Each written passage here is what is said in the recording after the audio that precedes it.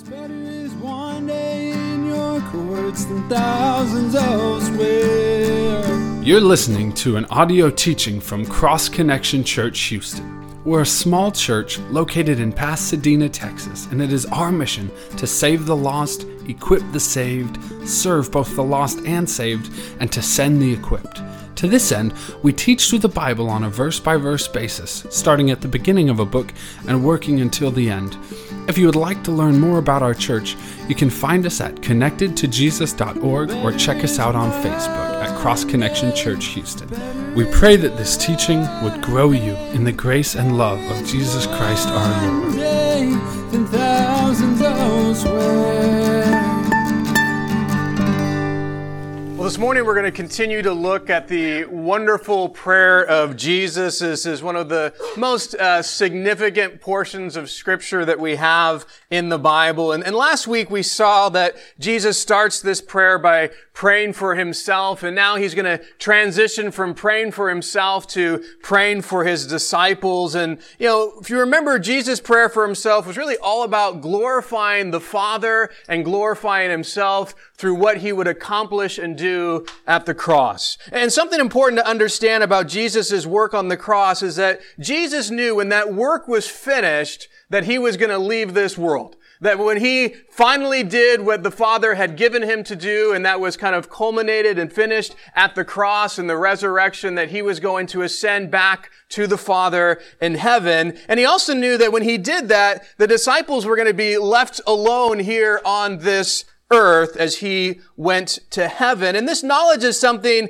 that Jesus has just got done communicating to the disciples in chapter 16. If you remember, Jesus shared some specific things that would have helped them understand what he was going to do. He says, "Now I go away to him who sent me," speaking of the Father. He also says, "It's to your advantage I go away, for if I do not go away, the Helper will not come to you, but if I depart, I will send him to you." And the most specific thing that would have made it real clear was, "I came forth from the Father and have come into the world. Again, I leave the world and go to the Father." So each one of these statements would have just helped the disciples understand, hey guys, I am going to be departing this world and I'm going to be going back to heaven, back to the Father who sent me to this world. And the very last thing that Jesus tells the disciples before he starts this prayer in John chapter 17 is an encouragement to them, because he knows, hey, you guys are going to be left in this world as I go back to heaven, but let me encourage you with something important. He says this at the end of chapter 16, "These things I have spoken to you, that in me you may have peace. In the world you will have tribulation, but be of good cheer. I have overcome the world." So Jesus just got done telling the disciples that he's going to be leaving this world, and then he starts to pray for himself. And he finishes that prayer for himself by asking that God the Father would glorify him with the glory that Jesus had before he came to this earth. And so he's saying, God, I want the same glory that I had when I was in heaven with you before I came to the earth. I want to go back to that. I want to have that glory in heaven again. And so in Jesus' prayer for himself, he's communicating that he's going to be doing that. He's going to be going back to heaven to receive that glory that he once had before he left it to come to this earth. And so right before Jesus prays, he's telling the disciples the reality that he's leaving. In his prayer, he's telling them of the reality that he's leaving. And now as he transitions his prayer from praying for himself to praying for the disciples, really at the heart of it is a prayer with a recognition. The disciples are going to be here when I'm not here any longer. And it's now going to be their role, their responsibility to reach this world for me. Because I'm not going to be here anymore reaching it myself. I'm going to give that to them. I'm going to be calling them to do that. And so as Jesus prays, he's praying with this recognition of he's about to go, but they're going to continue to stay. And in them staying, they're going to have this calling to reach the world for him. And so that reality is going to lead Jesus to really ask for two main things for his disciples. The first thing that he's going to pray for his disciples is that the Father would keep them. And Jesus makes this request for his disciples. He's going to connect three things to this prayer request that the Father would keep the disciples. First, he's going to ask the Father keep his disciples through something. Second, he's going to ask that the Father keep the disciples in two different things. And then finally, he's going to ask that the Father keep the disciples from something. So first, Jesus prays that the Father would keep his disciples. The second thing that Jesus is going to pray is that the Father would sanctify his disciples. And he's going to specifically ask that the disciples be sanctified by something very important. And so as Jesus is about to depart from the world and go to heaven, and the disciples are going to stay in this world as the witnesses, as the ambassadors, as the representatives of Jesus, Jesus lifts up a prayer to the Father and saying, Father, there's two things that these men need desperately. They need to be kept by you, and they need to be sanctified by you.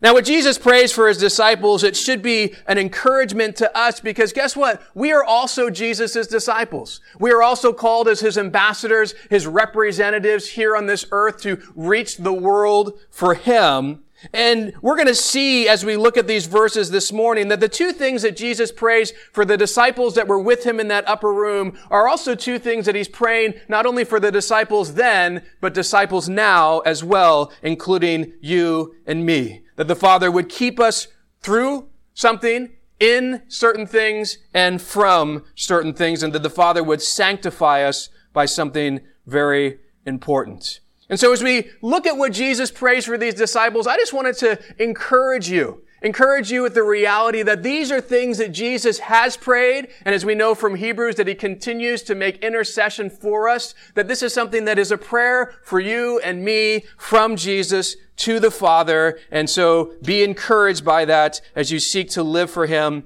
in this world. Now, before Jesus gets into, the specifics of these two things that he's going to ask for his disciples, he wants to just share a little bit about what the Father has done among the disciples, what he has done among the disciples, and how they have responded to that in verses 6 through 8. So let's start there and see what we can learn from this great prayer.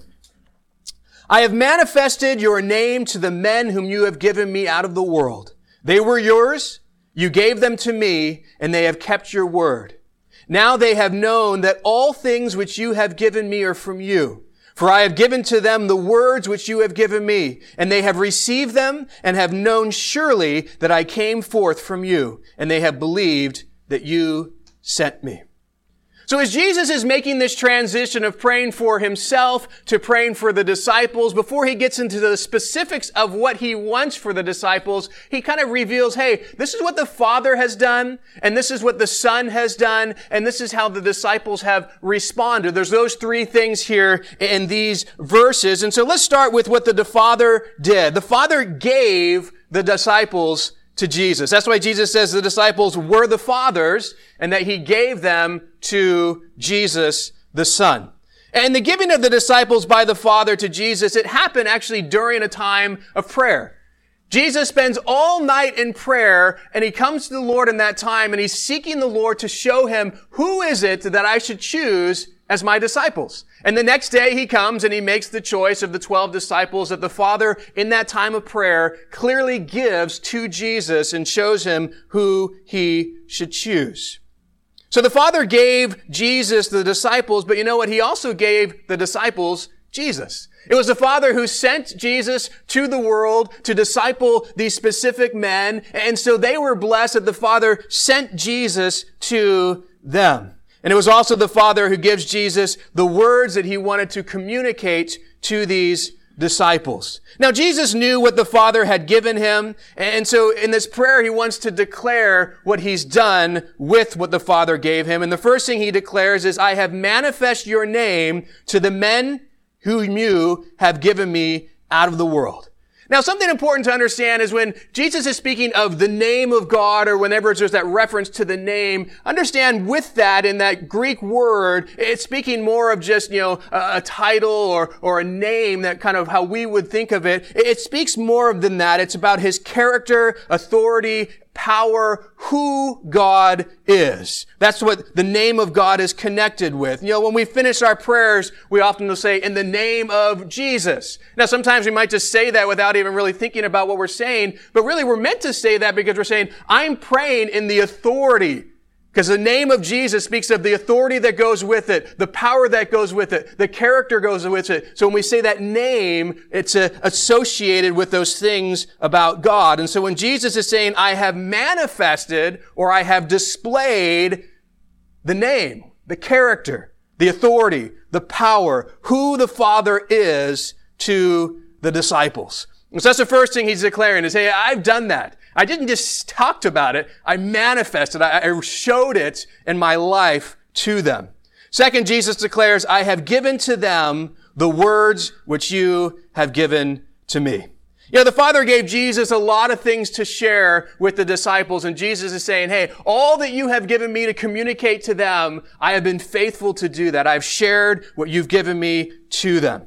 So Jesus reveals what the Father did for the disciples and what he did for the disciples, but he also reveals, well, how is it the disciples have responded to the fact that the Father gave the disciples to Jesus and gave Jesus to the disciples and that he gave Jesus all these words to communicate to them? How did they respond? Well, Jesus shares with us how they responded. First, he tells us that there are two things that the disciples know. That all things which the Father has given to Jesus are from the Father.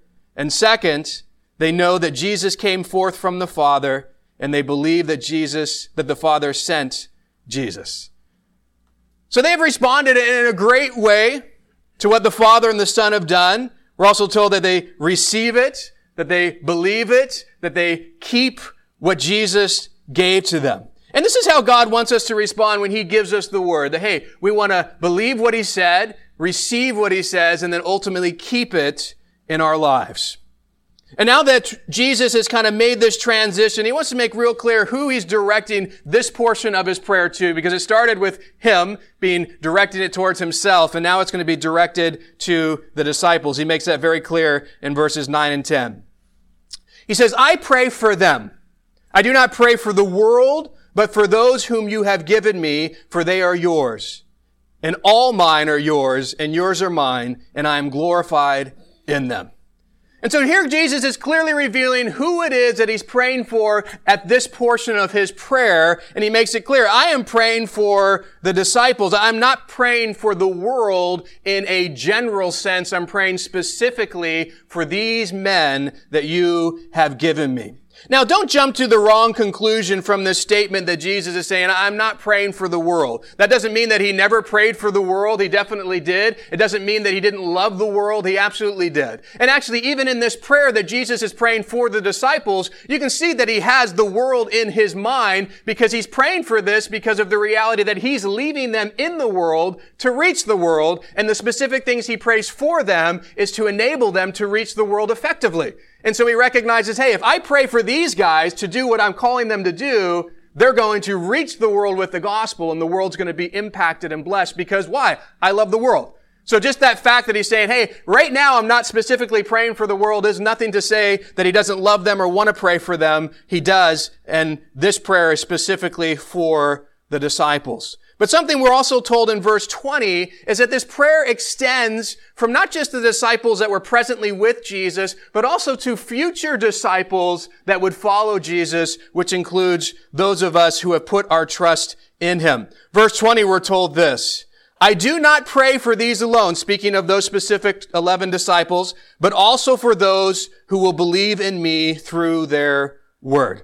So this is making very clear. I'm not just praying for these guys. Remember, Judas is gone and he's the one who actually doesn't believe. There's 11 there with him. These aren't the only ones I'm praying. I'm praying for all the disciples in the future who are going to believe in me through the word of those who go out into this world and preach the gospel. And so we are a part of that. And so these prayers that Jesus prays and the specific things that he asks for aren't just for them, but they're for us as well, which hopefully will bring us some encouragement. So let's get to these things that specifically Jesus prays, these two things that he asks the Father for. The first thing that Jesus asks for his disciples are in verses 11 through 16. It says this, Now I am no longer in the world, but these are in the world, and I come to you. Holy Father, keep through your name those whom you have given me, that they may be one as we are.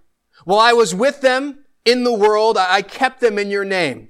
Those who you have given me I have kept, and none of them is lost except the son of perdition, that the scripture might be fulfilled. But now I come to you, and these things I speak in the world, that they may have my joy fulfilled in themselves. I have given them your word, and the world has hated them because they are not of the world, just as I am not of the world. I do not pray that you should take them out of the world, but that you should keep them from the evil one. They are not of the world, just as I am not of the world. So Jesus starts his request here with a statement that he is no longer going to be in the world, but his disciples will be. And as I mentioned at the beginning, that's kind of at the heart of what Jesus is sharing here, this recognition that he's about to depart and they're going to stay, and he has a calling for them and he has a mission for them. And so what he prays is, in light of that reality, they're going to be here, I won't be. And so, Father, I need you to do these things for them, because they're going to need this in order to fulfill the calling I have for them in the world. And the first thing that Jesus is going to ask is that the Father would keep them. Now, in these verses, Jesus is going to share the Father is going to keep them through something, in something, and from something. And so the first thing that he reveals here is that the Father is going to keep them through his name.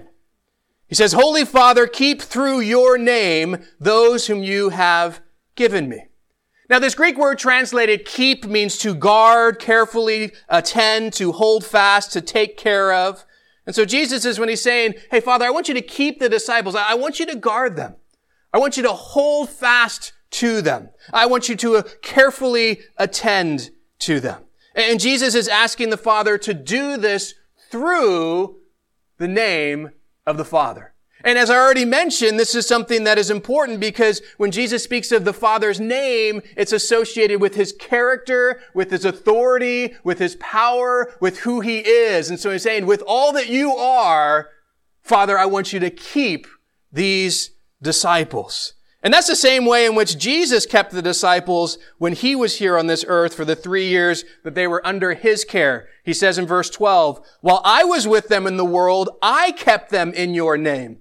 Those whom you gave me, I have kept, and none of them is lost except the son of perdition, that the scriptures might be fulfilled. So while Jesus was on the earth and he had those disciples under his care, he kept them, he guarded them, he held them tight to himself and took care of them. He did it through the name of the Father, that character and authority and a power that he was possessing here on this earth. And also notice that Jesus didn't keep people against their will.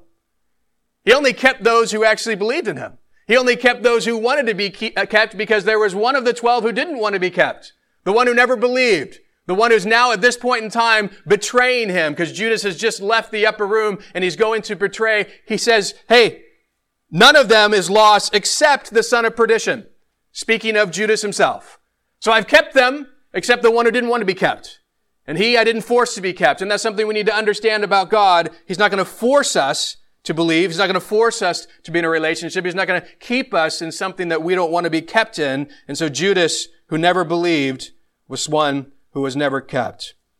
And now Jesus is asking the Father to continue to keep the disciples. I've done it for the last 3 years. Father, now I want you, as I'm coming back to you, to continue that work of keeping them through your name, through the character, authority, and power that you possess. Keep these disciples. Now, something important to understand is the only way the disciples of Jesus can be kept is through the character, authority, and power of God. David Gusick wrote this: Jesus didn't pray, keep through an angel, or keep through a church leader, or keep through their own effort. The work of keeping a believer is so significant that it takes the name of God, the whole character and authority of God. You know, the only way that you and I are going to be kept in this such important way is through God's power, through God's authority, through who God is. You can't do it in yourself. You can't look to someone else. There's only one who can keep you, and that is God himself through his character, authority, and power. And the wonderful news for you and I is that God is there to do that for us. That Jesus has specifically prayed that for us, that, hey, God would keep you and he would keep me in his character, authority, and power. We don't have to hold fast ourselves. We don't have to guard ourselves in that way. That God the Father is the one who ultimately we rely upon to do that. So Jesus starts off asking the Father to keep his disciples through the Father's name. And now he's going to transition to asking the Father to keep them in two very important things. The first thing that he prays that they would keep them in is in verse 11. It says this, Holy Father, keep through your name those whom you have given me, that they may be one as we are. The first thing that Jesus asked the Father to keep the disciples in is to keep them in unity. He wants the disciples to be one, just as he and the Father are one. He wants the disciples to have that unified relationship, just like the Father and the Son have that unified relationship. Now, something very important to understand about the oneness and the unity that we possess as followers of Jesus Christ is it's all centered in Christ. He is the reason for it all. Galatians 3:26-28 says this, For you are all sons of God through faith in Jesus Christ. For as many of you were baptized in Christ, have put on Christ. There is neither Jew nor Greek. There is neither slave nor free. There is neither male nor female. For you are all one in Christ Jesus. This verse makes very clear, hey, the unity that we have, even though we're diverse, the oneness we have, even though we're diverse, all comes back to the fact that we are in Christ. And the only way you're in Christ is if you have put your trust in Christ. And so for those who have put their trust in Christ, there's an automatic oneness, unity that comes because of being in Him.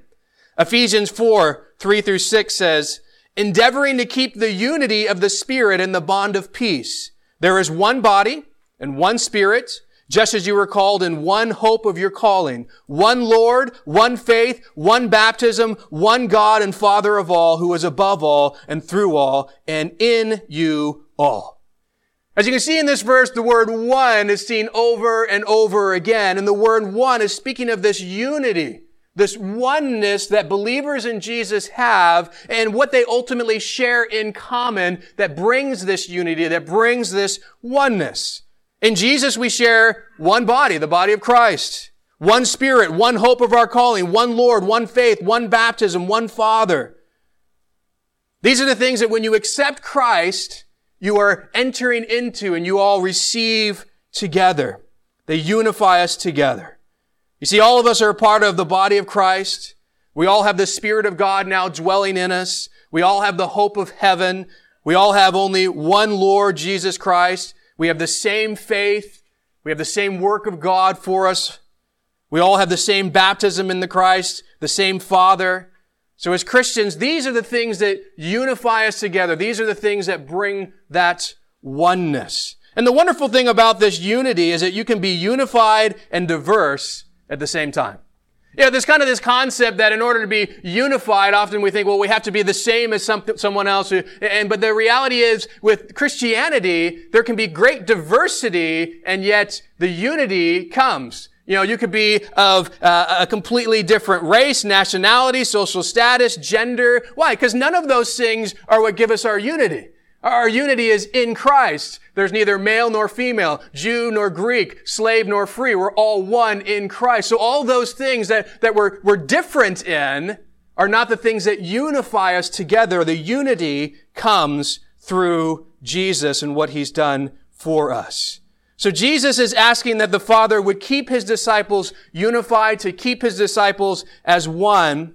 But now as we see in Ephesians chapter 4, there's also this challenge for us. Like the Father's keeping us in this, but here in Ephesians it says, we also have a role to try to keep ourselves in this unified relationship with other believers. And something important to note is that we are being commanded to keep the unity that God has created in Jesus. We are not being commanded to create unity ourselves. And that's something that's very important. God says, here it is. I've created it. Just keep it. You don't create the unity. You keep the unity that I have already created. And the reason I point this out is because in the church world today, there are several movements that are saying, hey, we're creating unity within the church instead of keeping the unity that God has already established, that God has already created in Christ. Instead of trying to keep the unity that we already have as believers, they're really trying to create a different unity that is not centered on what we have in Christ. And because the word unity is used, there are a lot of believers who think, well, it must be great. I mean, unity is a good thing. The Bible talks about it. Well, unity under, who we are in Christ is great, but unity under something else, that's not good at all. And some of these movements are saying, let's unify with other false religions. And they're seeking to do that. Or let's unify with things that are just unbiblical. And since we have the word unity, let's do it. And there's sadly some Christians who are falling into that trap of saying, well, if it's unity, it's good. No, we don't create unity. All we do is keep the unity that God has already created for us in Christ.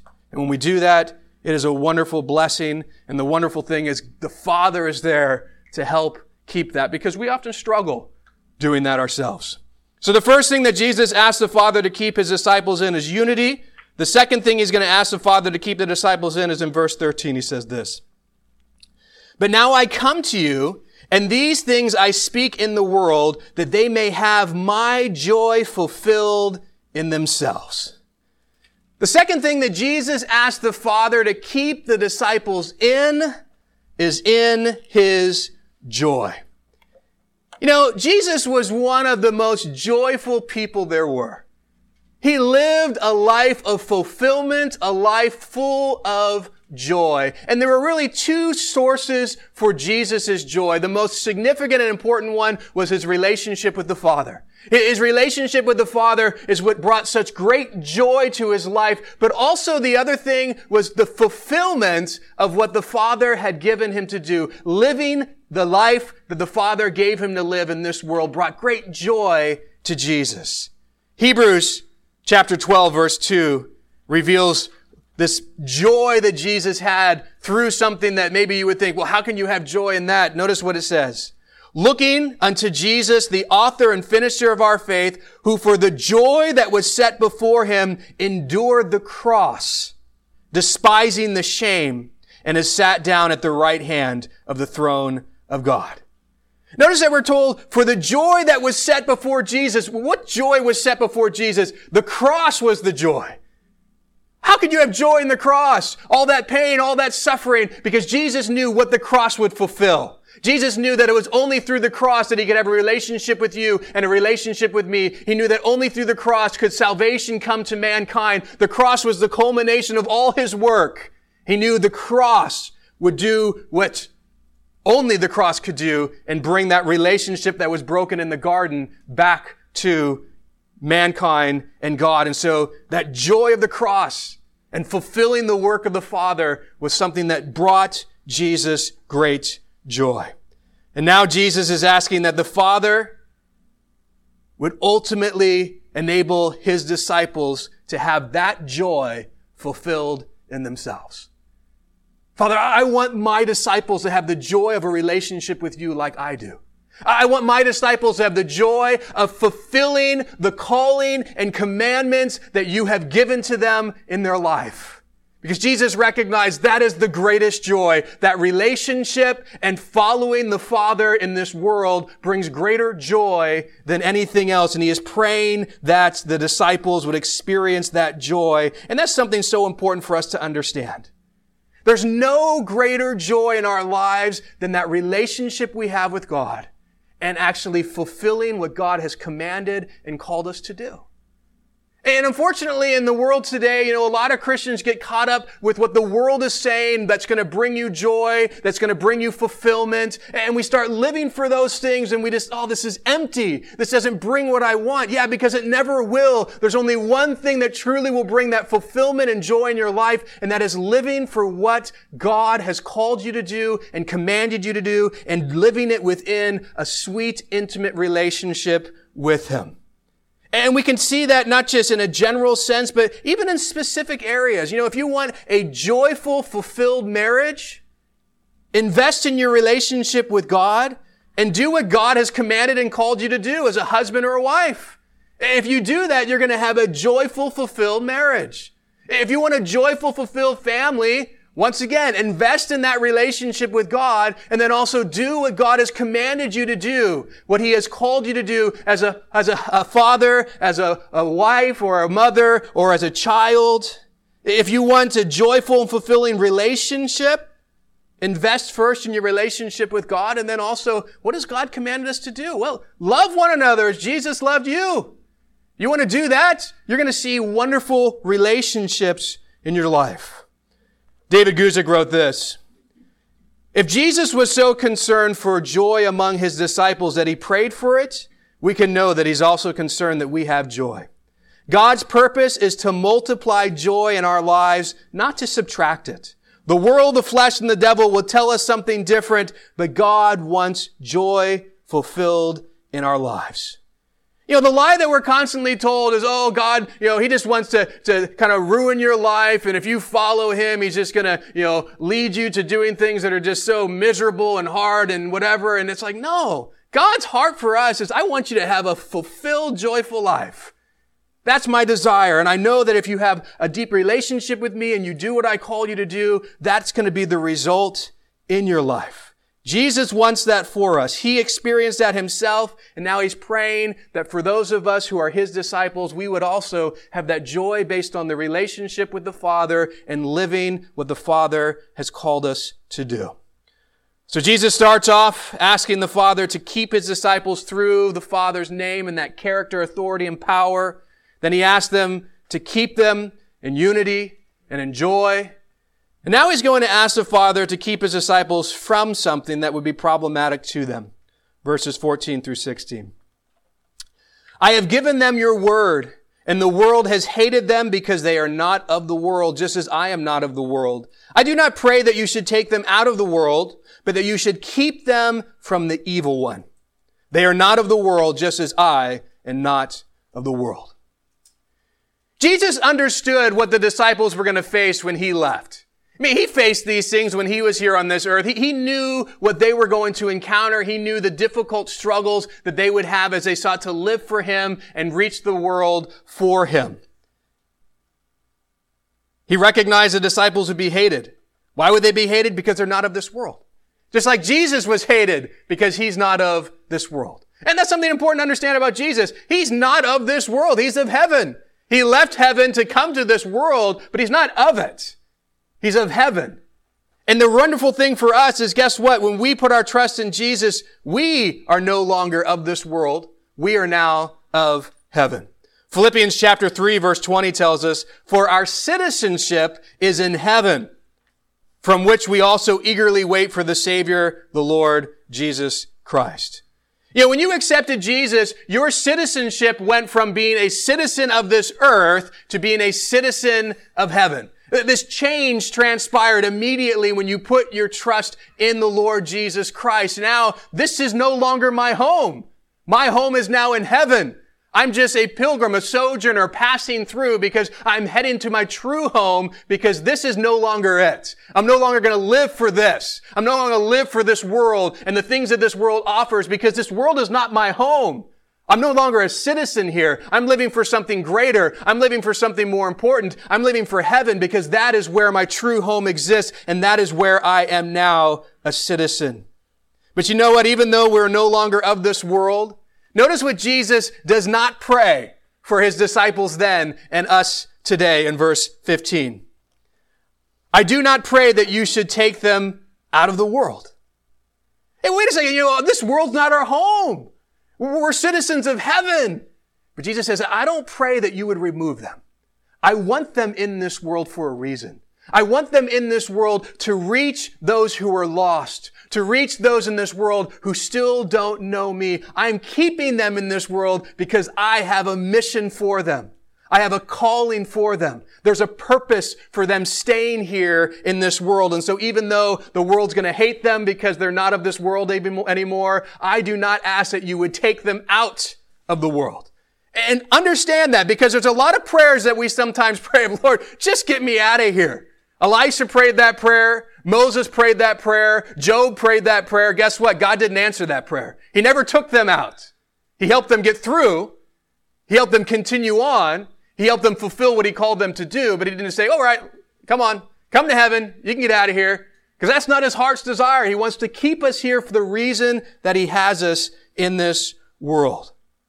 We live in this world ultimately in order to impact the world for Jesus. But in order for us to do that, while we live in this world, we can't have this world live in us. Because when that happens, the world starts impacting us for Satan instead of us impacting the world for Christ. We're to be like a ship.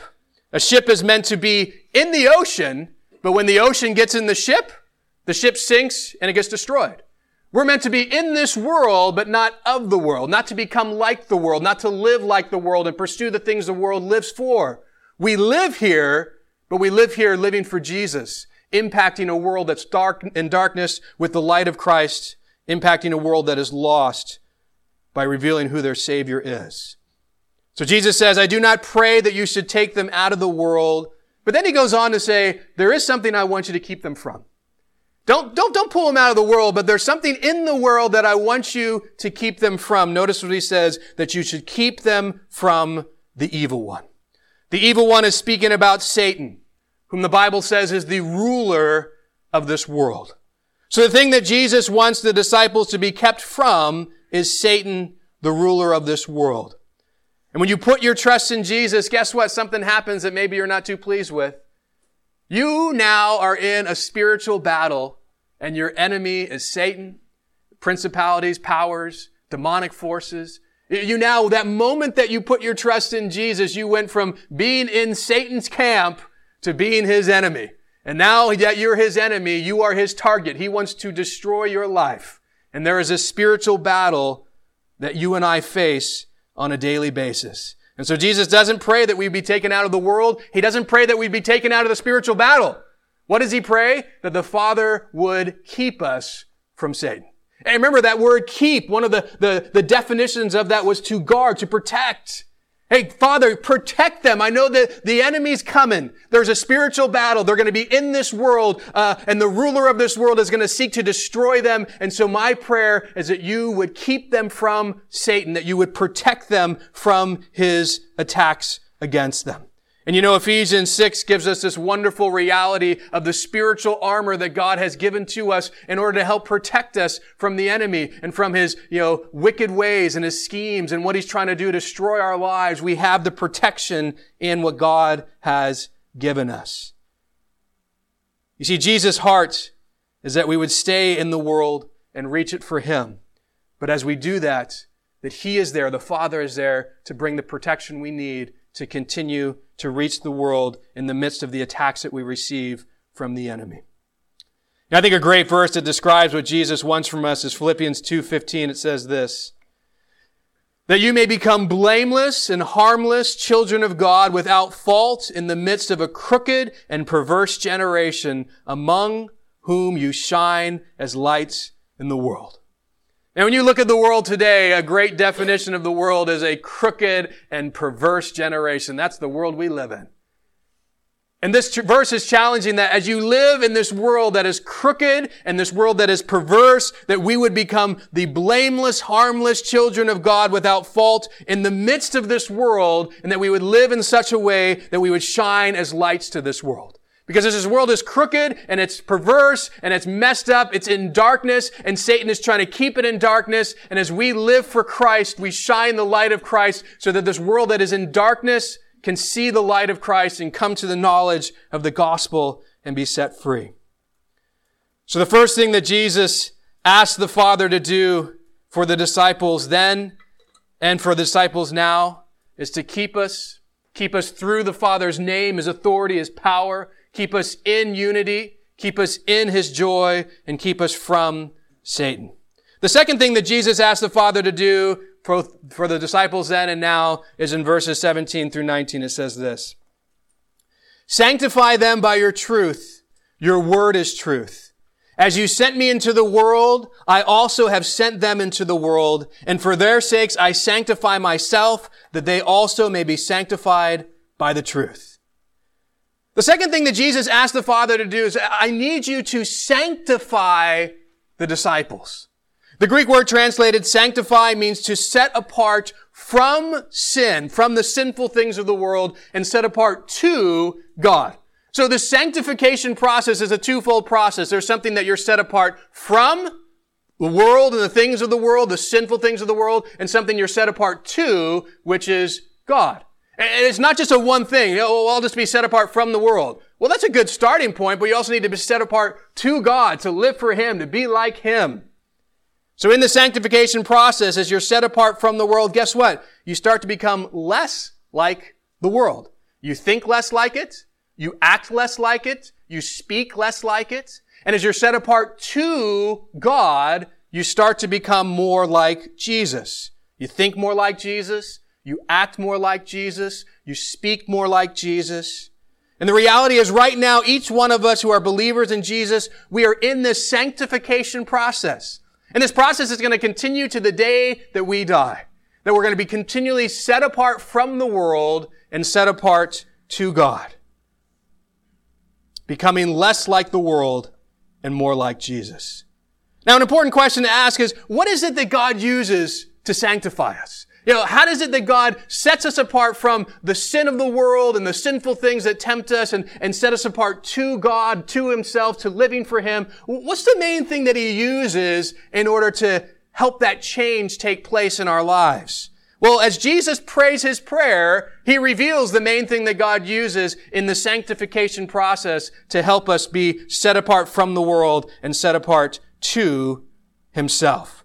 Notice what Jesus asked the Father to sanctify the disciples by. He says, sanctify them by your truth. Your word is truth. Jesus knows, hey, each one of my disciples need to be sanctified. That's an essential thing for them as they're living in this world that's seeking to corrupt them, to tempt them, to destroy them. There is a continual sanctification process where they need to be set apart from this sinful world and set apart to God. And the way that they're going to be doing that most efficiently, the thing that's going to help them best, is the truth of God's Word. So Jesus is asking that they would be sanctified by the truth of God's Word. If you want to be set apart from the things of the world and set apart to God, really the best thing that you can do to help in that process is spend time in God's Word on a daily basis. Romans 12:2 says this, do not be conformed to this world, but be transformed by the renewing of your mind, that you may prove what is that good and acceptable and perfect will of God. If you don't want to be conformed, to become like the world, but instead you want to be transformed to be like Jesus Christ, well, that process, a huge portion of that, takes place in the renewing of your mind. Because guess what? Before you act, you have to think. Before you do things, ultimately it starts in your mind. A lot of those things that take place, that's been festering in the mind, the lust, the desires, the whatever. It starts here and then it comes to action. And so really the battleground starts in the mind. There's a renewal that needs to take place in our mind so that we can be transformed, not only in our mind, but also in our actions as well. And the best thing to transform your mind is the Word of God. I guarantee you that if you spend time in God's Word every day, there's going to be a result that's going to be wonderful. You're going to become less like the world and more like Jesus. You will be set apart from the things of the world, the desires of the world, the temptations of the world, and you're going to become more like Jesus Christ. But I can also guarantee you something else. You neglect time in God's Word, you're going to become more like the world and less like Jesus. It's an essential reality. You don't spend time in the thing that's going to best enable you to change, to reveal what needs to change, to show you how to change and what God has for you. You don't spend time in that. You're just going to become more like the world you live in and less like the Savior that's seeking to change you. Now, something interesting to note is verse 17, verse 19, Jesus is speaking of being sanctified by the truth of God's Word. But sandwiched between those is verse 18. So in this mindset of the need for being sanctified by the Word, Jesus says this, as you sent me into the world, I have also sent them into the world. And so we see this heart of, the world again. Each time Jesus is praying, He's bringing it back to this reality of recognizing, hey, I'm leaving, but I'm sending them into the world to impact the world and reach the world. But I think it's important that it's connected with sanctification. That is Jesus saying, I want them in the world, not a part of it, not living like the world. I want them set apart, but I also want them set apart to something. Not just generally to God, but to a mission, to what I have for them. I have a specific calling for their life. I want them set apart and actually doing that, not just dwelling in this earth until they die, not just living here and making no impact, that I have a calling, I have a command for them, and I want them to be living that life, which is the life that we already looked at, that brings that joy, that life that brings that fulfillment, that we live the life, the mission that God has given. Charles Spurgeon wrote this: Christ was the great missionary, the Messiah, the sent one. We are minor missionaries, sent out into the world to accomplish the Father's will and purpose. You know, Jesus came to this world. He came as a missionary. He came to reach the world. And he's saying, as I send you out, that's ultimately my call as well. Go into all the world and preach the gospel. Share with them what I came to this world to accomplish, what I came to this world to do. You are my representatives now. You are my ambassadors now. I'm not going to be here. I need someone representing me as I go back to the Father, and it's my disciples who I'm calling to be that representative, to be that light, to be that salt, to go into the world and reach it for me. And so Jesus, recognizing what a difficult task that is, recognizing what he's ultimately leaving the disciples to do, he comes to the Father and he says, Father, there are two things that my disciples need. If they're going to accomplish this call, if they're going to accomplish this great commission to go into all the world and preach the gospel, then you need to do two things. First, you need to keep them through your name, your character, your authority, your power. Keep them unified together, because as they're, divided, they will not be, very effective. Keep them in my joy. Help them recognize that living for me and doing these things brings the greatest fulfillment and joy. Keep them from Satan, who would seek to hinder and destroy the work that I want them to accomplish here on this earth. And second, sanctify them by the truth of your word. Help them to be those who love your word, who are transformed by your word, who allow the word to keep us from living for the things of this world and instead living for the things of God. Jesus wants to use you. He wants to use you in wonderful ways that are going to bring glory to God and that are going to impact this world for Christ. But he knows for that to happen, the Father has to keep you. The Father has to sanctify you. And so he's prayed that prayer. I believe he continues to pray that prayer for you, for me, because he realizes how difficult it is. The Bible tells us he was tempted in all the ways that we were, yet without sin. He knows what you're going through. He knows how hard it is. He knows how brutal the world can be. They killed him. He knows what it's like to have the world as your enemy. He knows what persecution is. He knows what difficulties are. He knows the struggles that we deal with. He's fully aware of that, and he's praying for us because he knows what we're going through and what it's going to take for us to fulfill what he's called us to do. And the great thing is we're not alone. We have him. We have his Spirit. We have him praying for us. But you know what? There's also the wonderful truth. We have each other. We're together in this. And that's why he says, you know what? I want them to be one like you and I are one. Because if they do this together, they will be successful. But if they try to do it on their own, they're going to fail. But this is a wonderful calling. And I hope you're encouraged by the reality that Jesus is praying for you. You need to be kept. I need to be kept. You need to be sanctified. I need to be sanctified. And he's the one who's going to keep praying and keep giving us what we need so that we can accomplish what he's called us to do. Let's pray.